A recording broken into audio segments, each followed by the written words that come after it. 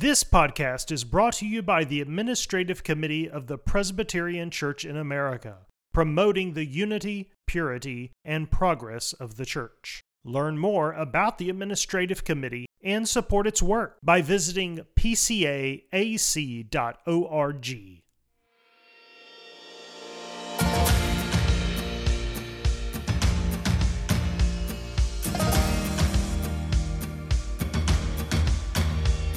Welcome to Gifts and Graces. All Christians have communion in each other's gifts and graces, says the Westminster Confession. So on this podcast, we help you and your church benefit from the gifts and graces of other parts of Christ's body. Each episode, we bring you a seminar, sermon, or discussion from church leaders across the country and around the world, designed to promote the unity, purity, and progress of the church. This is Gifts and Graces.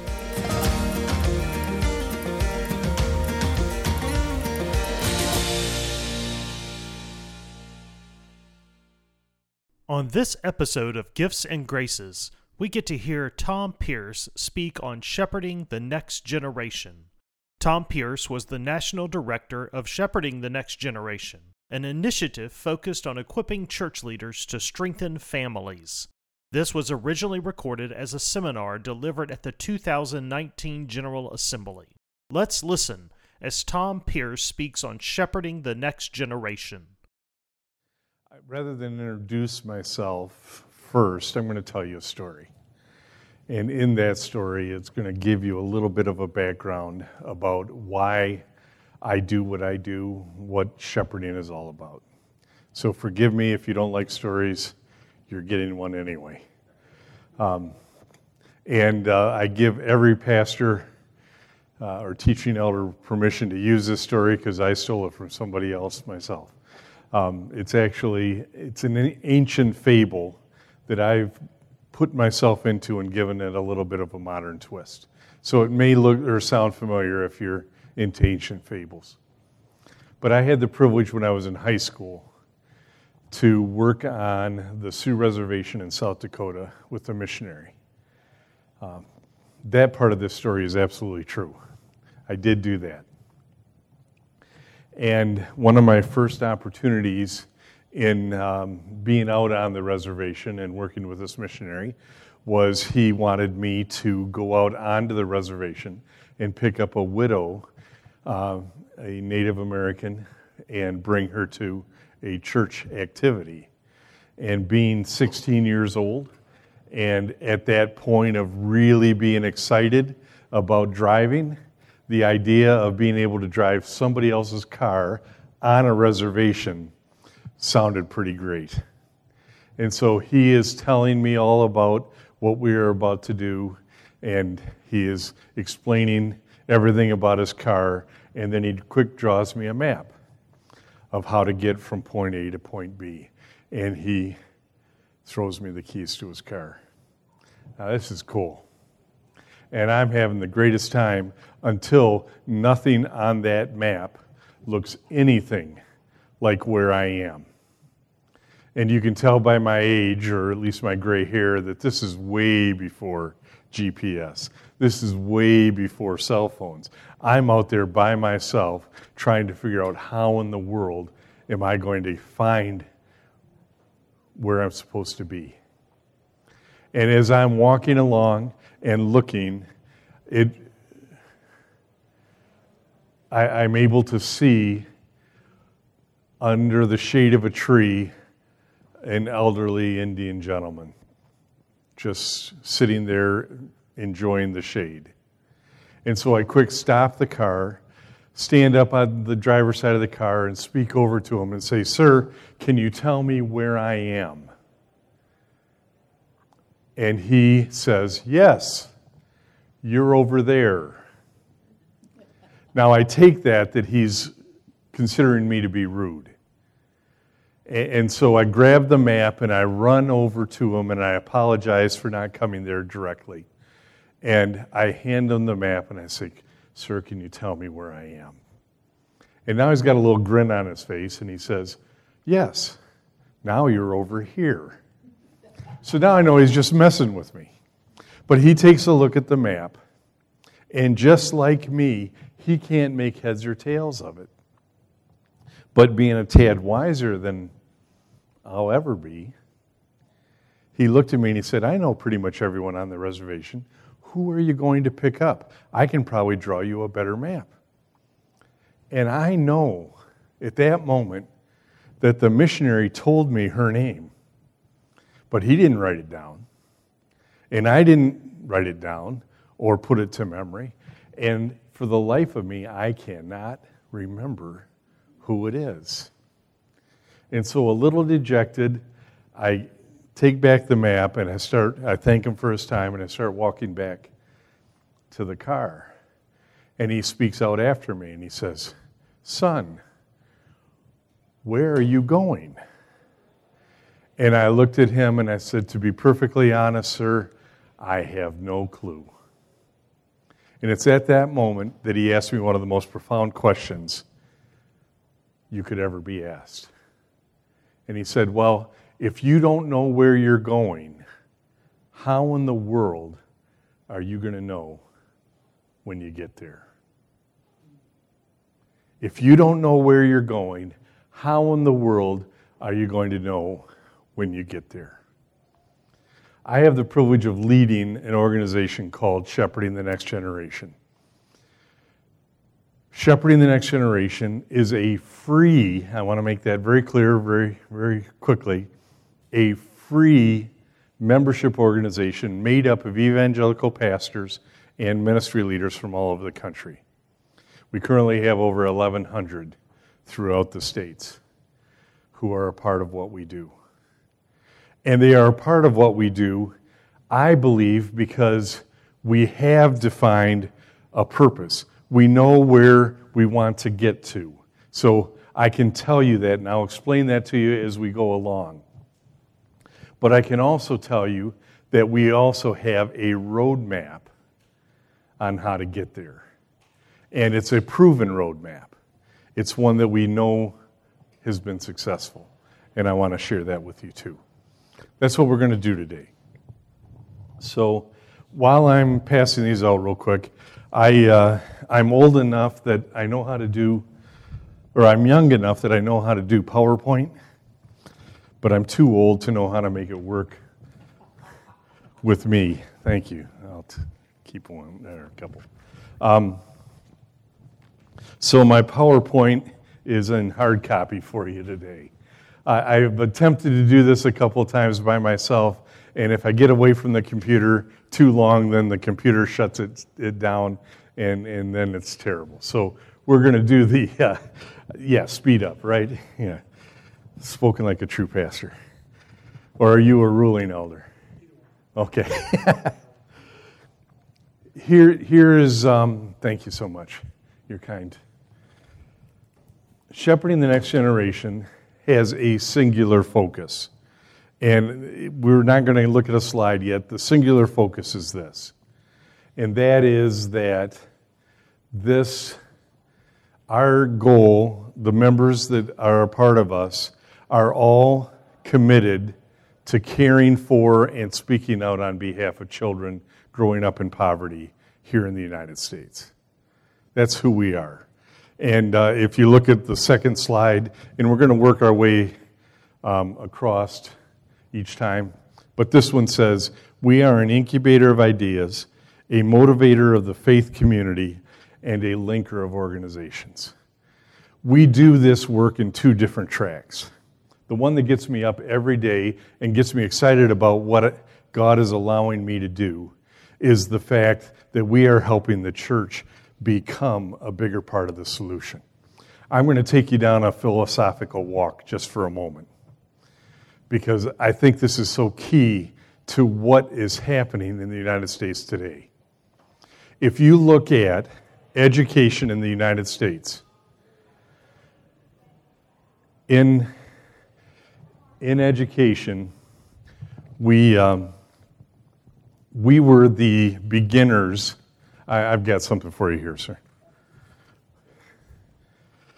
We were the beginners of education here in the U.S. I don't know if you church historians are aware of this, but Sunday school initially wasn't to teach Bible stories.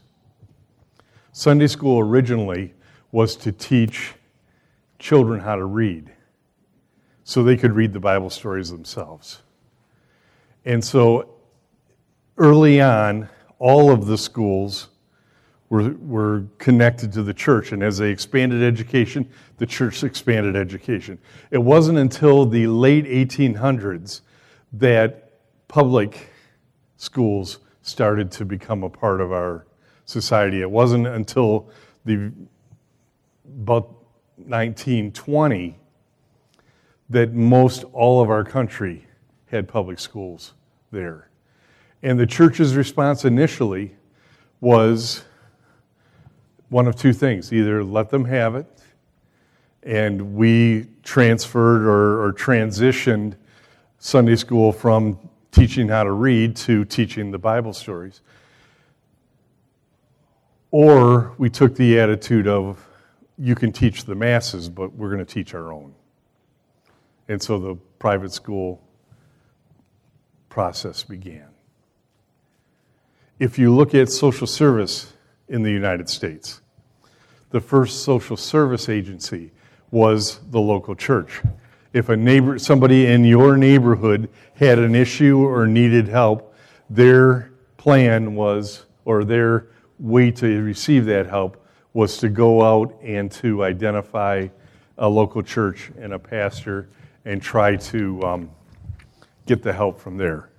It wasn't until the New Deal that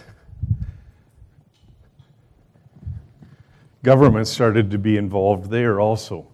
And again, if you look at it, the response of the church was, in most cases, to give much of it away. Let government do this.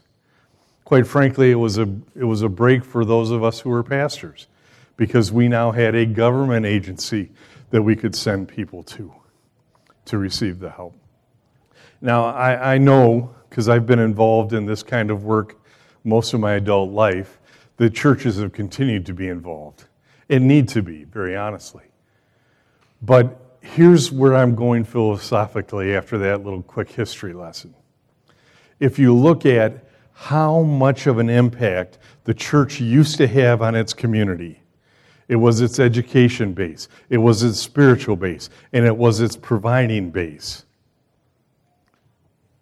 And you look at how government took much of that, other than the spiritual, much of the education, much of the social welfare issues away from the church, is it any wonder that we have lost some of the influence over our communities that we used to have? Now, if that were the end of the story, that's not good. But the other part of the story isn't all that good either, because governments had education now for decades.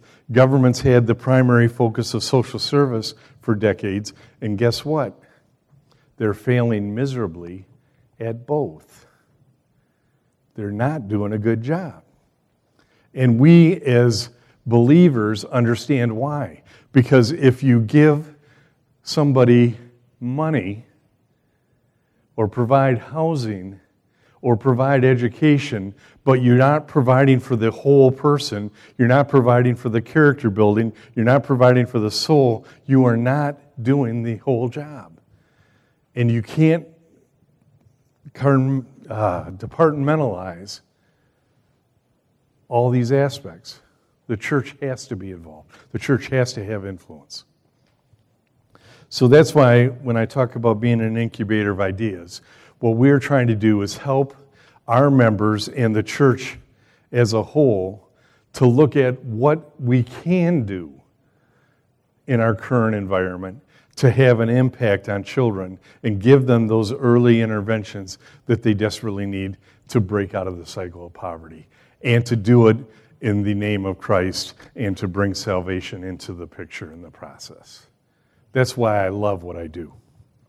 But we are also, this is the next slide, we bring a voice to our policymakers encouraging investments in proven strategies. My life's complicated. I live in Michigan. My office is in Washington, D.C., and here I am in Dallas. But I am a former legislator in Michigan. And I actually knew our last governor, and I know now our current governor. I wish I could go to Governor Whitmer right now and say, Governor, you don't have to fund early interventions for children anymore in the state of Michigan because the church has it covered. Wouldn't that be incredible? But the reality is, we're not even at 1%. Now, over the last decade, we have been ramping up and we have been getting better and better at this. But the reality is we're still not at more than 1%. And that's national, by the way. I'm not picking on Michigan for that. There isn't a state that I'm aware of that has gotten past that number yet. But here's what's happening. Before we get into the public policy part, here's what's happening. Are you aware that there are 2 states right now that have already told their departments that watch over foster care systems to go out and to recruit individuals or ask churches to help them recruit foster parents? The 2 states are Colorado and Arizona. And there are 4 other states that are looking at it right now as a possibility. And the reason that they're doing that is pretty simple. They have finally figured out that if they can get a foster parent or parents out of a faith community, and they can be recruited or trained by that faith community and supported by that faith community, the chances of that child having a good parent goes way up. And we all get it too. I mean, here's the other positives of it. You're not only getting a good foster parent, but you're getting that community wrapped around that family that are going to support it. And when the child ages out, hopefully they've developed so many relationships within that community, and it may be something that goes on for years to come. And I'm seeing now ministries starting up in the states that haven't even gone that direction yet that are encouraging churches to get involved in this. And I think it's incredible. What a great opportunity. So government is starting to look at us, and we'll talk about that a little bit more. But the 4th slide, last one on the page, talks about how we do what we do. Number 1, we are research-based. We'll talk about that. Number 2, we're biblically based. And number 3, we're a conduit of best practices. Next page.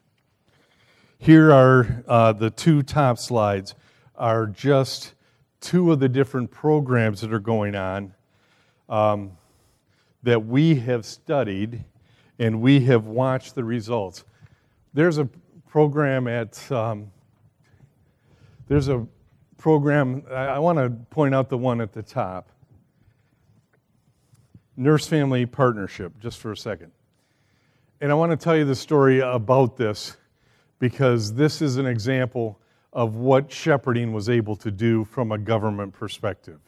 Nurse-Family Partnership, very honestly, very out front, is not a faith-based organization. But what they do is they put a trained older woman alongside a young woman during her first pregnancy who is in poverty. And they train, they guide, they direct, they provide resources to that person. That, by the way, is Titus 2:4. Older women train the younger women.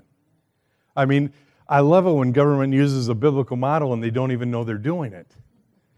But it's an absolute reality.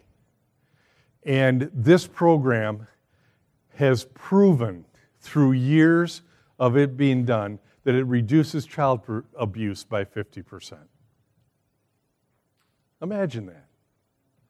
And it doesn't take a real long time to figure that out, because if somebody's there to talk the mother down from the ledge, or the two parents down from the ledge, then that is an incredible way of making sure that that child does not get shaken or in anger tampered with, however you want to say that. This program was in trouble several years ago. And at that time, the Republicans held both the House and the Senate, and they did not hold the presidency. But the reason this was in trouble was a couple of things. One, it was sunsetting at the end of September, the beginning of October, during an election year. Now, if you know anything about politics, if you know anything about government, you know that there's at least one party that is never going to vote for a tax increase 2 months ahead of an election. So it was going to be in trouble. If we let it sunset, there was not going to be any opportunity to move it forward. There was another problem, and please don't take this as politicizing. I'm just wanting to give you the truth here. The other reason it was in trouble was a couple years earlier, it had been enveloped into a thing called the Affordable Care Act. For those of you that aren't familiar with the Affordable Care Act, it is also known as Obamacare.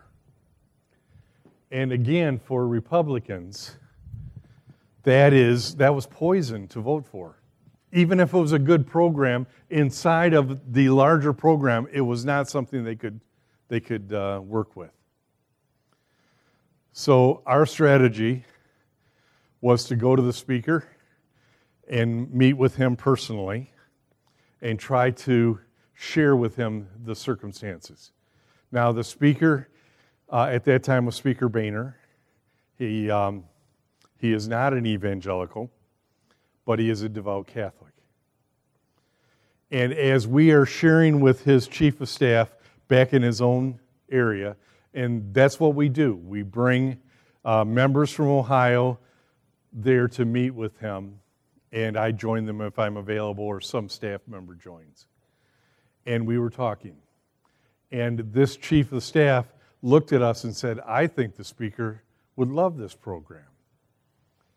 And I'm going to share it with him. Now, I didn't know the chief of staff at that time. And so I didn't know whether it was going to go any further than what we had just done or not. So we brought our members to Washington, D.C. to meet with his staff and to meet with the Speaker at his office in D.C.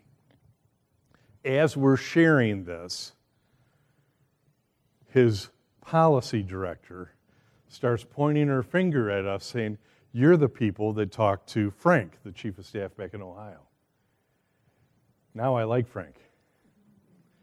But Frank had given them all the details, given them the suggestions that we had made, and here's what we were able to do. We were able to get just an extension so it got beyond the election early enough so it wasn't a part of the election issue. So they voted on an extension early in that year. They got the extension to move it past, and they made it a standalone program again, giving the Republicans and the Democrats an ability to vote for it. And it passed both the House and the Senate, and it moved on to the President's desk, and he signed it. And then after the election, we were able to go back, and before the extension sunsetted, we were able to get a 5-year program for that. And so, again, here is a program that we know reduces child abuse, that Shepherding's members were able to be a part of. And that's why we do what we do. And again, we don't suggest a program unless we've vetted it and we know that it, research-wise, is having a positive result. So those are some examples of why we do that. We also talked about being biblically based. So I gave you 4 different verses. I could have given you plenty more. But these are reasons why we do what we do as a membership of pastors and ministry leaders across the country. We believe strongly that we need to be a part of this, and we need to be a part of the solution. So here are some of the ways that we are part of a solution. We are adopting public schools all over the country. If you are doing it, God bless you. If you aren't doing it, I can tell you about 5 different programs right now that we have vetted and we know are working. And out of those 5, one of them will work for your church. I'm almost guaranteed. And here's the interesting thing. 20 years ago, if I had have been a pastor in my local community and I would have gone to the elementary school in my neighborhood and said, "Hi, I'm a pastor at such and such church, and I want to bring my members in to help you." The principal, even if he or she were a brother or sister in Christ, would have had to say, "Ooh, what a great idea, but I can't let you do it." It's this little thing called separation of church and state. That was 20 years ago. You know what's happening today? One of the programs, one of the adoption programs, is one that comes right out of my area in Michigan. It's called Kids Hope. It's a wonderful program. They are, I believe, in over 250 churches or elementary schools with churches that have adopted them right now. 2 years ago when I talked to them, they had a waiting list of 1,500 principals that had called them and said, "Can you please find me a church?" Jump ahead to this spring, I found out the waiting list is now over 3,000. Here's the difference. Here's why this is happening in the United States today. Number one, and I think this is from the perspective of the public school, the needs that they are facing are that much greater than they were 10 or 20 years ago. Number two, the funding to deal with those needs has not come anywhere close to matching what they are facing. And number three, and this is critical, the churches have figured out how they can be a part of these public schools without creating a problem with church and state. Now, does that mean that they don't get to evangelize? No. It does mean that they don't get to evangelize in that school during school hours.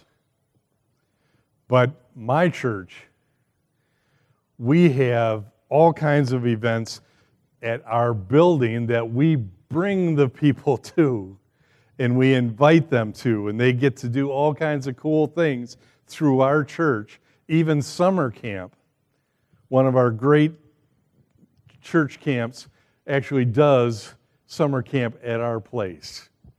And we're able to get all these kids there. And when they're in our building, boy, can we share the gospel. And boy, do we. So adopting a public school. There's all kinds of need in your own communities. You can do this, and we can help you find the program that will work best for you. Partnering with churches in pockets of poverty. Here's what I mean by that. If we just advance early learning, meaning preschool programs that are public preschools, they will get the vocabulary that they need to have a better chance of being successful in education. Here's a reality. Here's part of that research. The average child in poverty walks into a kindergarten classroom in the United States with approximately a 500-word vocabulary. A child coming out of one of our homes or one of our parishioners' homes will walk into a kindergarten class with at least an 1,100-word vocabulary, more than double.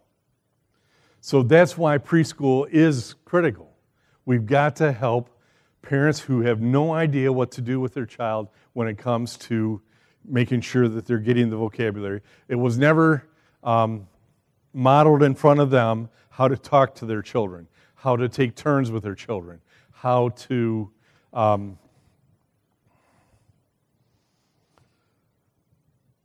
do this without using the television. And by the way, research says that television doesn't give children vocabulary. I don't fully understand that, but an inanimate object talking has nowhere near the impact of mom or dad or grandma or even a daycare person talking to that child, looking them in the eyes and communicating directly. That's where vocabulary is built. But what if we can get pockets or preschools at churches in pockets of poverty? And what if churches of means, not necessarily in that same neighborhood, but maybe in the suburb of that city, will go to the pastor, the two pastors will get together and say, let's do this together. We can provide you with people, we can provide you with resources, you provide the building, and you run it. We don't want to come in and take over. This isn't the great white church coming in to be the great hope for the inner city. This is a pastor and a pastor working side by side, whether they're both white, whether one's African American, if one's Hispanic, whatever it happens to be. They're working together. It's a partnership. And the pastor of the church within the poverty community needs to lead it. Because that pastor knows what those kids need far better than somebody outside. But we can provide the resources. It's happening. One of the coolest experiences I've had is working alongside a couple of the churches that are doing that and making it happen. Value-added vacation Bible school. Can I tell you what are 3 problems that happen for children growing up in poverty during the summer months in the United States? Number 1, learning loss. Teachers tell me that it takes anywhere from 6 to 8 weeks each beginning of the school year just to get the kids back to where they were when they left school in May. Because there was no educational activity for the 3 months of the summer. Nobody was working with those kids in any form or fashion. That's number 1. Number 2, nutrition. Most of these children are getting free lunches. Many of them are getting a free breakfast. And at home, not so much. So these kids are struggling. Number 3, exercise. Now, I don't know what life was like for you all growing up, but my mom basically kicked me out of the house after breakfast. And most times she didn't want to see me again until supper. And I was that kind of child. And I'm pretty sure the moms on my block all took a day, so they only had to deal with us once at lunch. But you can't do that anymore in our culture. You can't let kids just outside run around, do whatever, particularly in pockets of poverty. And so they are stuck inside. They are next to the TV with nothing else to do.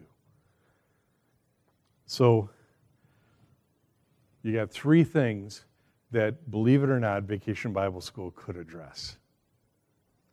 And what's so exciting for me is we have enough members of shepherding in some towns that they are doing as a corporate group or a ministerial association, they are coming together and making sure all 10 weeks of Vacation Bible School time period are taken by a different church in that community. so that these kids are all allowed to have nutrition dealt with all 10 weeks. They start with an energy bar in the morning. It may not be anything more than a granola bar, but it's more than what they'd have gotten at home. Maybe a granola bar and an apple or an orange. And then they get a meal before they go at lunchtime that the church provides. They have exercise during their vacation Bible school. So they get them out running, moving, doing activities. And last, instead of just teaching the Bible story for those kids, they bring in their high schoolers and they have the kids read the story to the high schooler. So the high schooler can encourage, the high schooler can help correct when they don't know a word. And so they're reading and they're playing math games. Just things to keep the intellectual move going. How incredible would that be if you lived in a community where the churches all worked together to make sure the kids were not only getting all those three things, but in the process of getting all those, they're being shared the gospel, and they're being shared the principles of God's Word and the character building that God's Word brings. I'm so excited about that happening all across the country. We do shared practices, collaborations, and we use our voice and our name. I've got two or three things that I just wanted to point out to you because I'm so excited about them. One is Undivided, the movie. If you go to YouTube,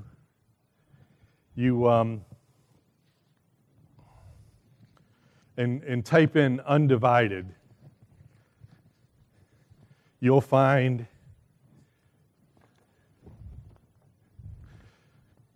a story of South Lake Church in Portland, Oregon. Undivided is a ministry that Portland decided to adopt, not a typical elementary school. They decided to adopt a high school in Portland, Oregon. It is absolutely incredible what they have done for this school. And there's an entire movie about it, but there are YouTubes that just are pretty incredible if you wanted to see that. Another one you may want to look up is Teacher Residency in Memphis, Tennessee. Here is a church, it's actually a Southern Baptist University, but the teacher, I think, he's either Methodist or Presbyterian. I don't know which, to be perfectly honest. But it's a master's program in urban education. And the young people that apply for it, and it doesn't have to be young, but most of them are just graduates out of college. They apply to get in. Their master's program is free as long as they apply at the end of it for a teaching job in the Memphis Public Schools, and if accepted, teach for 3 years. Right now, the Memphis Public Schools have over 90 teachers who have a master's in urban education and are there because they have a passion for children and a passion for Christ. I think it's going to do some incredible things in an inner city, and Memphis was one of the worst in the country. But things are moving.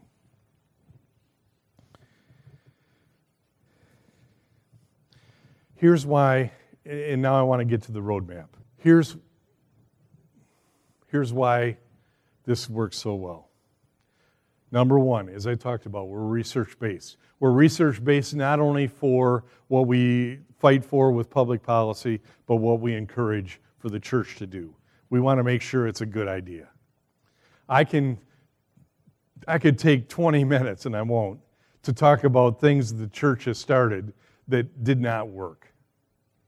And why in the world do we want to go back to those kinds of things? Let's look at what does work, and let's make sure that we're going with that. But when I talk about being an unexpected messenger, one of the things, I don't know if I've mentioned already or not, but I'm a former legislator. And as a legislator, I was on the education committee for my state.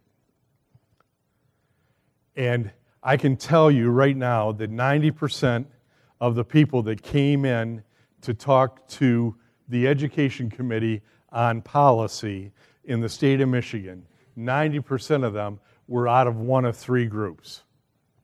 They were either teachers whose jobs depended on the policy we were going to vote on.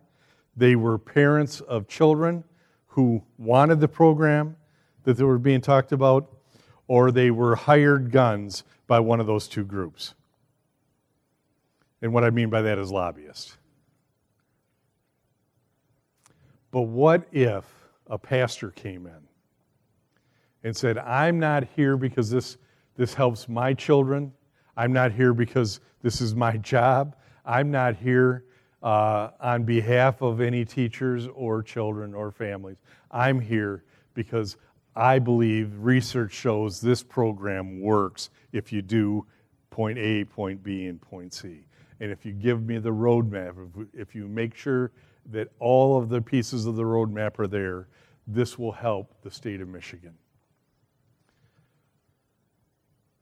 I've got to tell you, when a pastor would do that, anywhere we have gone in this country, the people in the committee members for the legislature sit up a little taller and listen a little closer, because it's an unexpected voice, but it's a powerful voice within your community. Now I'm going to take you on a curve that you may not expected. Believe it or not, the thing I'm working on much of my time right now is the 2020 U.S. Census. Now I know that may shock you.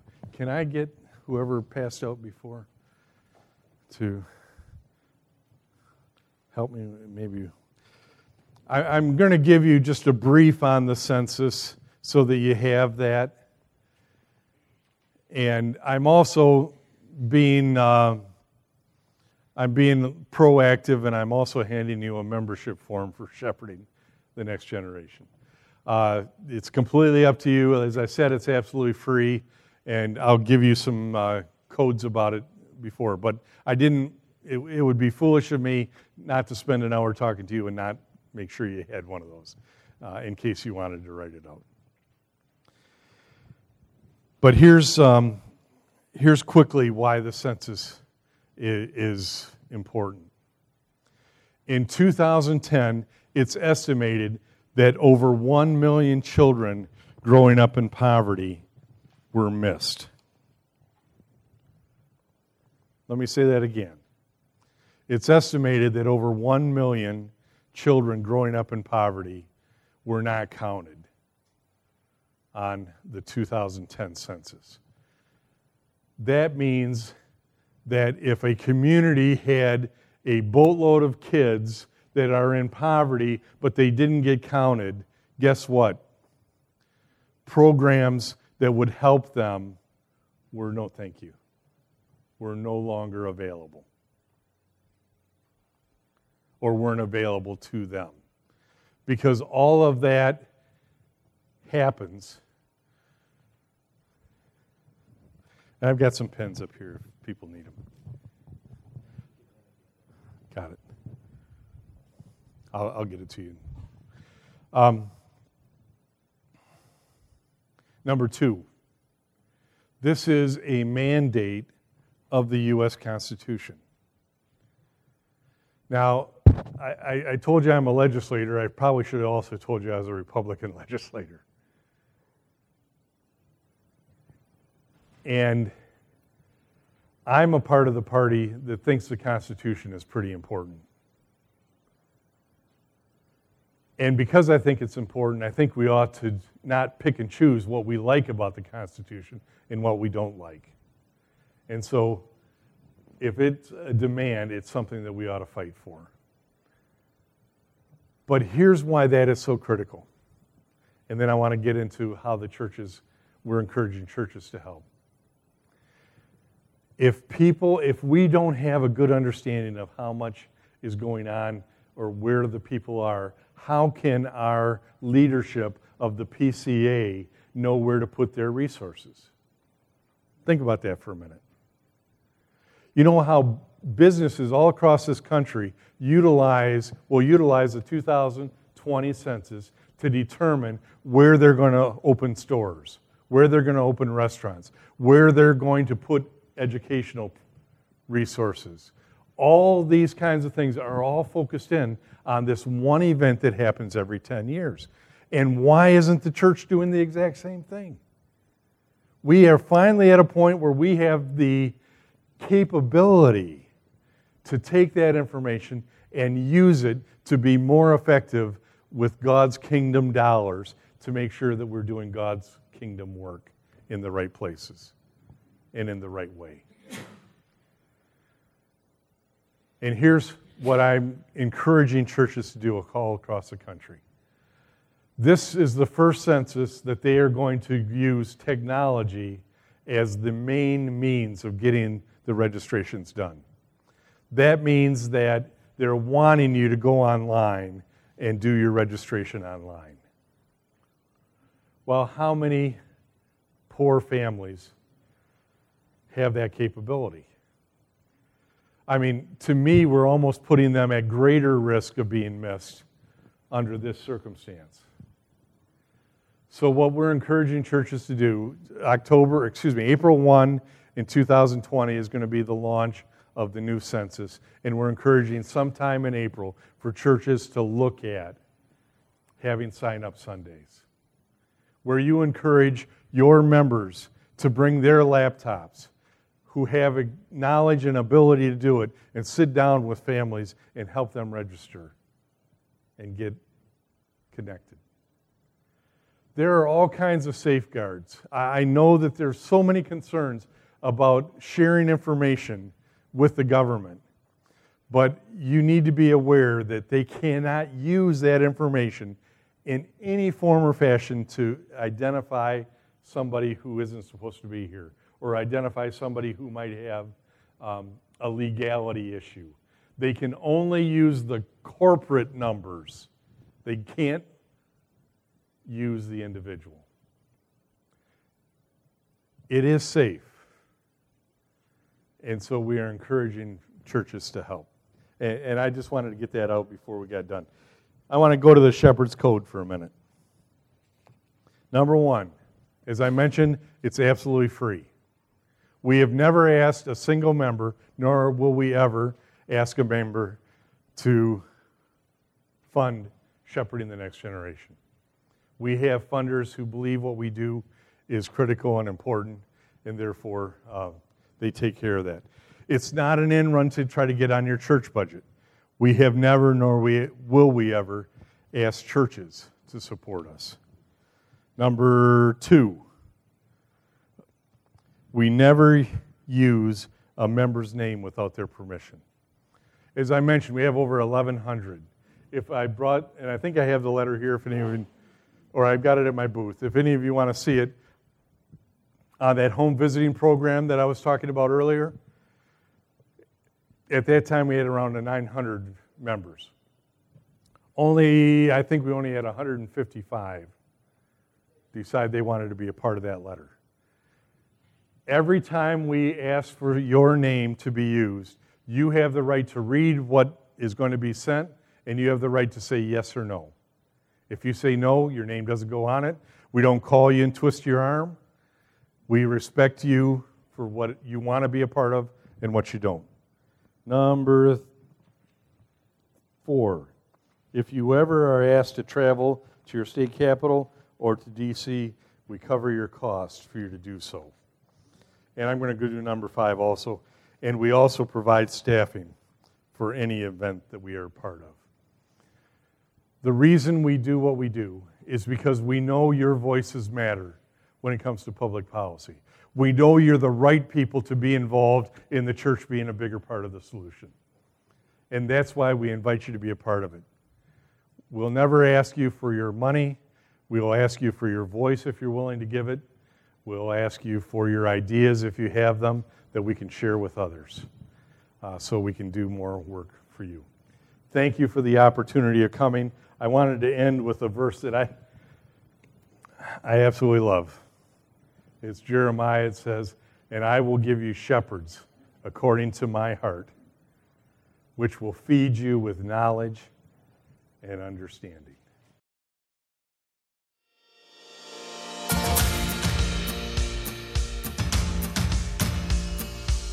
You can hear more talks like this by subscribing to the Gifts and Graces podcast. You can also hear more content like this by attending a seminar at General Assembly. They are free and open to the public. Find out times and locations by visiting pcaga.org. Thanks for listening to Gifts and Graces.